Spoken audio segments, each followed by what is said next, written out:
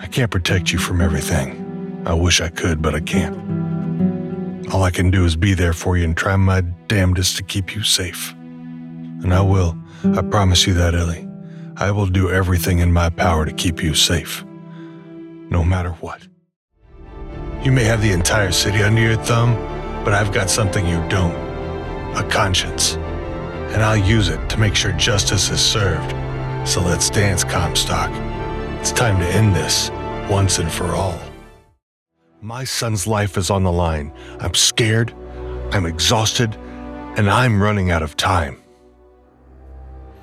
But I have to keep going, because nothing else matters. Every moment he's out there alone and scared tears me apart. I'm not a hero, I'm just a father. Gotta stick to my instincts, trust my gut. If I can just find one more piece of the puzzle, I know I'll crack this thing wide open. Can't let this guy's disappearance go unsolved.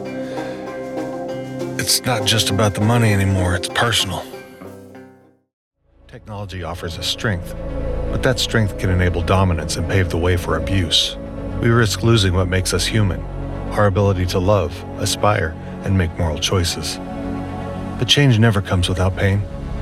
The suffering caused by technology is not the end of the world. It's the seed for change.